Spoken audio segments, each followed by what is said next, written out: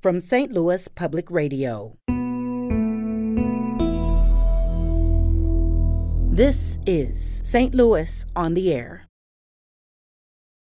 We've always wanted to get community input, so we intend to give it a good amount of weight. One of the lowest ranked things was continue to fund things like COVID contact tracing. People just seemed like they were over it. Yeah. What's your take on that? That's unfortunate. In this year's budget, we boosted the budget for our health department, and we're going to be hiring more epidemiologists and nurses to make sure that not only are we still tracking COVID, but other infectious diseases as well.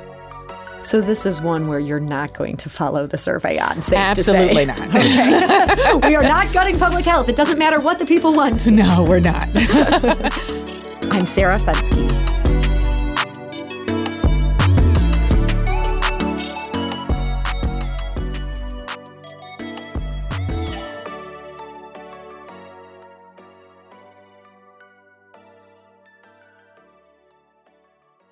For St. Louis Mayor Tishaura Jones, the results are in. The city set out to survey residents and other stakeholders about how it should spend an unprecedented windfall.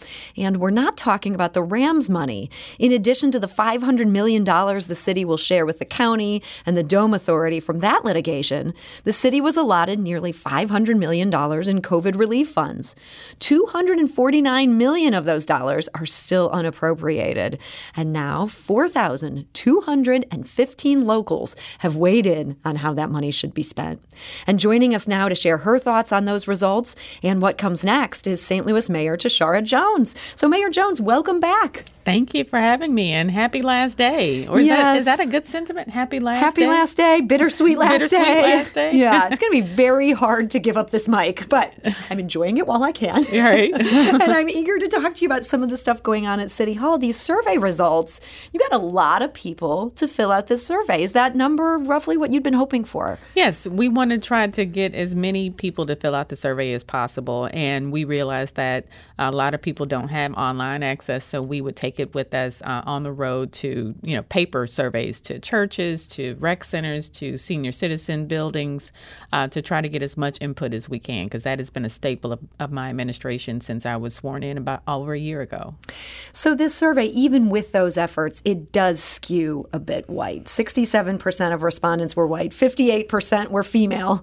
So people like me, very well represented in this survey. Are you worried that it offers a skewed perspective? Well, that wasn't the only way we got input. We also did town halls and roundtables as well. We did 2 town halls, one in North St. Louis, one in South St. Louis, that drew more than 200 people from the city. And so we wanted to make sure that we were, trying to reach people where they are in as many ways as we could. So you feel like you've gotten the feedback that you were hoping for to figure out, okay, here's what the people want. Now you have to decide how much weight to give that. So before we dig into the results, how much weight do you intend to give this? We intend to give it a good amount of weight. This is something where, again, we've always wanted to get community input. So, and the people we have to meet people where they are, and we want them to tell us how their government can work for them, not the other way around. So you started with some big categories, like which of these things are most important to you? And it seemed like the winner on that was neighborhood transformation. And in that case, they seem to be talking about things related to the built environment. They want to see vacant homes addressed, torn down if need be, fixed up if not. They want to see potholes addressed. I know you already put a lot of money into potholes. Right. Are you going to continue to spend more money on that built environment? Yeah, absolutely. And the American Rescue Plan isn't the only way that we can address that. We still have grants and loans that are going to be available through the bipartisan infrastructure law. A lot of those programs are starting to come into fruition. We're starting to get notices of funds availability for several of the programs that had to be stood up through the Department of Transportation, EPA, to name a couple handful of federal departments. So thinking about this idea that people really want their neighborhood transformed, I think so many of us city residents were so devoted to these communities where we live, the people in them, and wanting them to be better. What do you see as the best way, sort of armed with this survey, that we can put these ARPA funds to use? Right. So we have, the last time we were here, we talked about the economic justice roadmap that we revealed during the State of the City address. And during the State of the City address, I made a $150 million commitment to North St. Louis for neighborhood transformation, for infrastructure improvement, for workforce development. And those are the things that transform our communities. We have to take care of the people and the built environment. And so we're also using that as a down payment, because we're going to try to attract more private and philanthropic dollars, because everybody has to be at the table and be invested in improving our city, because we cannot expect it to succeed if over half of it is left to fail. One of the other big things that people said is they want to see infrastructure that will create safety, to make the city safer. And one of the top things on that, they want to see the 911 system working fully. Yes. I know that was already a priority of yours. It was a priority, Mayor Krewson said, of hers when she was there. Are we at the point where that needs more ARPA funds, or is that where it needs ARPA funds in the first place? Or is that something that it's on the mend? This has been addressed. It has not been fully addressed yet. There are some things that are definitely on the horizon there. We want to have what's called a public safety access point, which is combining all of our dispatchers into one place for fire, EMS, and police to cross-train them. Then we also have alternative response, which is a key piece of that, to make sure that we're deploying the right resource to the right call. And so we're still moving forward on that. There are a lot of negotiations that have to happen when you're taking a system that has been there for a long time and trying to do something new. But we're committed to this process, and I believe we're going to see it through. And is that something where the American Rescue Plan Act dollars could come in handy? Yes, some of it has. Some of it has. I believe we have allocated maybe a couple of $1 million to at least start the process with what we call the public safety access point. There was also stated in this survey a big desire for year-round programs to help youth, to help them train for jobs, seem to be a big thing, whether that's apprenticeship or workforce training programs. Is that something where you see infusing existing programs, or we may be looking at a new program? I think we have a lot of existing programs that I think we can make sure that we're standing those programs up, making sure that they have the resources they need to continue. You have St. Louis Youth Jobs. We have programs available through SLATE or the St. Louis Agency for Training and Employment. So we're really trying to make sure that their programs are as robust and reaching as many of our children as possible. And then also our rec centers play a key piece here. So we're putting some ARPA dollars towards improving our rec centers and making sure that that our children and young people have a place that's safe and up to date to play and learn and grow. And what about the kids 0 through 5? That was another priority. I saw a lot of people checked that they'd like to see some support for that. Yes, so our first round of ARPA, I believe we sent several $1 million towards to the Mental Health Board to then be distributed to our early childhood education providers. And that is still on the table for our second tranche as well. So something that ranked very low couldn't help but catch my attention. When we talk about the broad categories where you're saying, okay, where do you want the city to most focus? Public health did not do so well in that. And then when you drill down into the public health category, what subcategories inside of this do you want to see resources going into? One of the lowest ranked things was continue to fund things like COVID contact tracing. People just seemed like they were over it. Yeah. What's your take on that? That's unfortunate. As someone who has a master's degree in health administration, I am always trying to pay attention to how public health intersects with everything that we do in government. So in this year's budget, we boosted the budget for our health department, and we're going to be hiring more epidemiologists and nurses to make sure that not only are we still tracking COVID, but other infectious diseases as well, because as we know, our health department director is an infectious disease specialist, and unfortunately, St. Louis is top of the list on some of our infectious diseases and STDs. So it's important that we fund that work and support our health director in that work. So this is one where you're not going to follow the survey on, safe Absolutely to say. not. Okay. We are not gutting public health. It doesn't matter what the people want. No, we're not. I did notice in that public health category, even though that wasn't a top priority for a whole bunch of people, within the public health category, people wanted more options for mental health treatment. Yes. 30% support. That was a really high percentage among all the subcategories in this.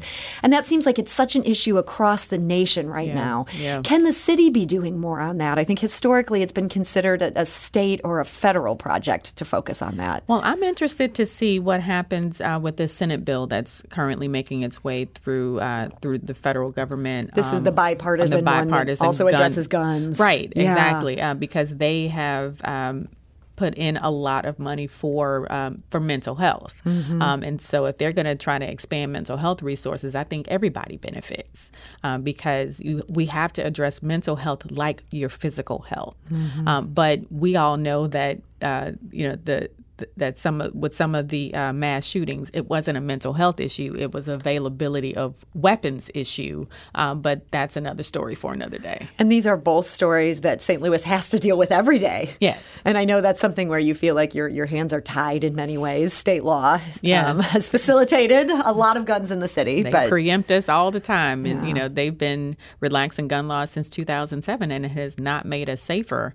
And it's frankly hypocritical for people to point their fingers at cities and say, well, you're not doing anything about your crime, but you're making guns available everywhere. So you look at states where you have a Republican governor who loves the Second Amendment, but you have Democratic mayors that are mayors of these urban cities, and our hands are tied because you're making guns available everywhere, but you want us to do something about crime. And it's not just about the crime that happens person to person. It also makes our first responders less safe. Yeah, absolutely. I mean, that's a huge issue that you're dealing with, and you're dealing with it every day. Yes, absolutely, unfortunately.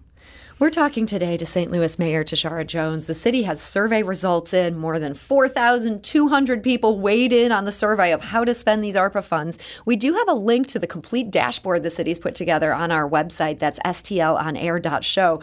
Really interesting what people want. And as the mayor says, this is going to provide something of a guidepost as it figures out its next move. There's also some real questions as we talk about this federal spending or the federal money that's coming into the city. We're now seeing 3 aldermen who are under indictment.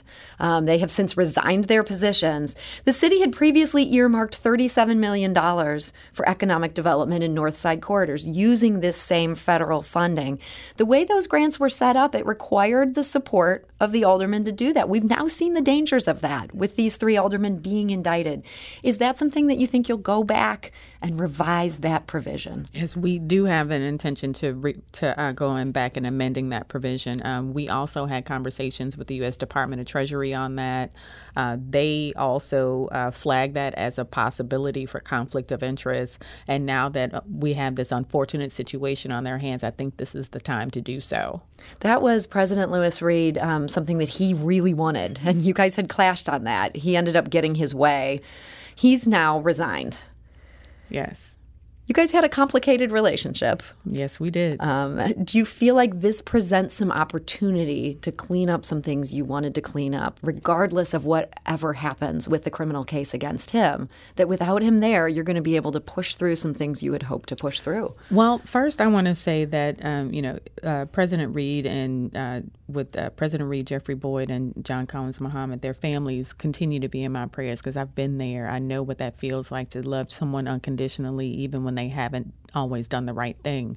But I do believe that this is an opportunity for us to restore trust and integrity in our local government. And so I have been working with the interim president, Joe Vollmer, on what we can work on together. Our first several meetings have been, extremely pleasant. And he has said that, hey, I'm just here to keep the trains running. But he is also committed to restoring trust and integrity in our local government. And I think this is an opportunity to do that. And as such, we're looking at hopefully there'll be some legislation introduced to address this, to address incentive reform going forward. Because the things that we want to see, we want to improve transparency, we want community input on large-scale projects, and we want to eliminate the conflict of interest because development needs to be driven by the community, not by politics. Yeah, so these indictments made clear just how messed up the process was for getting tax abatements. And this is something that a lot of your most loyal supporters have been talking about for a long time. Progressives have wanted to change how tax abatements are handed out in the city. But beyond just how they take money away from the schools and some of the systemic problems, this just shows how easily they can be abused. Do you think there is a way that the city can put some safeguards in place to stop the kind of abuse that's portrayed in these indictments, but continue to still have abatements to encourage development where you really want to encourage development? Yes, I absolutely think so. Neil Richardson, who's the new head of SLDC, had been working on incentive reform before these indictments had even come to light. And so we were trying to make sure that we put together a process where it was objective, that the developments would be judged on their merit, and the but-for test, and including community benefit agreements, inclusionary zoning for affordable housing, addressing the things that our city really needs, not necessarily addressing the pockets of wealthy developers. So is this something where you're hoping for the St. Louis Development Corporation to take the lead, that they are going to determine which developments, which proposals should get tax abatement, rather than that be something driven by the individual alderman? Right. We have to take all of those things into consideration, but no longer can we have a process where the alderperson has the ultimate veto authority. It has to be something that's done with community, not to community. So for the interim board president, Joel Vormer has said he's there to keep the trains running. Is he interested in that kind of, which would be a pretty big reform for how St. Louis operates? Does he want to see that happen on his watch? It would be huge. So we're having those conversations. Like I said, he's only been on the job for 2 weeks. Poor guy. I can't imagine. And he'll tell you it's not a job he wanted. Right. But we'll continue to have conversations with him and the other alders on what moves forward. So he is not closing the door. He's not trying to kick this down the road to say we need to have a permanent president before we can have these discussions. I don't think he's trying to kick the can down the proverbial can down the road. But we also have to realize that the board goes down July 15th and doesn't come back until September. And there's a board president race in the middle of all of this as well. So St. Louis. Right? So do you think there's a chance you can get this through, these kind of reforms that you guys are now talking about? Could this happen before that adjournment in July? I don't think it'll happen before the adjournment in July, but that gives us the summer to have the conversation, to have many conversations with stakeholders, with developers, with community, with our business owners, to see what a good process would look like going forward.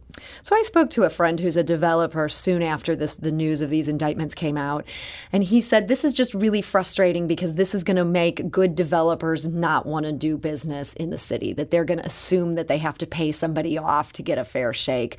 Are you worried that this could end up being the reputation, even though we need this kind of cleanup and reform, that people are going to be concerned that it's just too hard to even get a level playing field here? I think that this levels the playing field. This is an opportunity for us to level the playing field. So your smaller developers get as much attention to their projects as your larger developers. And we know that hasn't always been the case. Mm-hmm. So we want to make sure that we create an environment where everyone feels that their project has a chance. So we only have a few more minutes here today. The time has just flown, and there's a few things I wanted to make sure to ask you about. One of them has to do with the expansion of the light rail system. This is something that you'd like to make happen. Mm-hmm. I noticed on the survey that didn't do so well either. Only 13% of the people said this would be a priority for them to do a big project like that. What makes you still bullish on light rail when Lyda Krewson maybe had a more, she wanted to look at other options, things like bus rapid transit, things that she thought were a better cost per mile? Well, we also have an opportunity, again, through the bipartisan infrastructure law, through the New Starts program, through the Department of Transportation. So that didn't exist in the Cruzan administration. So with all of the federal programs that we have access to and the federal funds that we have access to, I think we have to strike while the iron is hot. So this would be an additional pot of federal funding, even beyond the money we're talking about through this survey. Yes. And that current route that we're looking at, which looks like it would go down Jefferson towards the NGA, you have a good feeling about that. I do. We want to make sure that we are connecting people to jobs. And so it goes, from North St. Louis past the NGA all the way down to South St. Louis. So that's a north route connector that we've needed for a long time. So another thing that has generated a lot of discussion in the city lately, and that is what has been posed as a temporary ban on electric scooters downtown. We spoke to Alderman James Page, and the first weekend after this was rolled out, he was saying, boy, he felt like this had been a pretty good weekend. It made him even more open to this going forward. Other people have said, hey, this is going to hurt tourists. This is unfairly penalizing kids who don't really have much else to do. How is downtown the problem? Isn't there some way we could fine-tune this so we're dealing with troublemakers, not just banning microtransit? Well, I think you just answered the question. That's not our only option. That's not our only strategy here. That is part of a multi-pronged strategy to address the options for fun and safe activities for our youth, not only in downtown, but all across St. Louis. So the Downtown Engagement and Public Safety Initiative does just that. We are increasing our public safety presence when necessary, but also trying to make sure that we work together to provide fun and safe activities for our young people on the weekends as they come downtown or any place around the city. Do you see this ban, like the geofencing that blocks the e-scooters from working downtown? Is that something that you're going to give some time, see how it plays out? Yes, absolutely. We have to give it time and see how it plays out. I know the initial response to the downtown banning of scooters has been positive, but we'll continue to monitor it. Do you feel hopeful about downtown right now? I'm very bullish on downtown right now. There are some other things that are going on, other plans that we have that I think we have to bring downtown back. And so, but also want to let your listeners know we can walk and chew gum at the same time. We can bring downtown back and our other neighborhoods at the same time. Boy, it feels like there's a lot going on right now. Just hearing all the things people want the city to do as contained in the results of this survey, and then on top of it, trying to reform some processes. What would you say is your biggest priority for the next 6 months? For the next 6 months, I would say my biggest priority is the things we've talked about. We have an opportunity for some real incentive reform. We have an opportunity to, still concentrate on our public safety initiatives and make sure that we're still seeing some good headway there, and I think we are. And also taking the information that we have from the survey to put together some good pieces of legislation with the Board of Aldermen to get this money out in the community. Well, St. Louis Mayor Tishaura Jones, I want to thank you so much for joining us today. Thank you.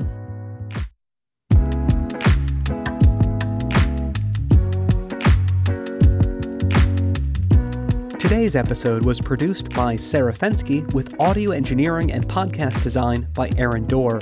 Our production intern is Avery Rogers. Our executive producer is Alex Hoyer. Our podcast proudly supports St. Louis artists by using music from Life Creative Group. St. Louis on the Air is a production of St. Louis Public Radio. Understanding starts here. Do you find yourself regularly listening to episodes of St. Louis on the Air? Suggest us to a friend you think might enjoy our conversations. And leave us a review and rating on Apple Podcasts on the App Store. It's the simplest way to help people discover our show. Thanks. St. Louis Public Radio is a member-supported service of the University of Missouri, St. Louis.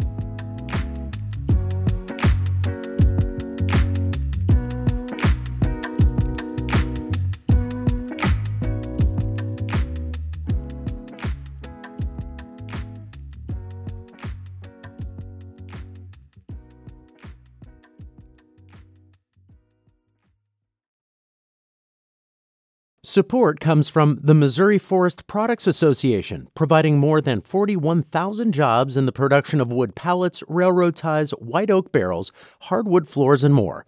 Details at choosewood.com.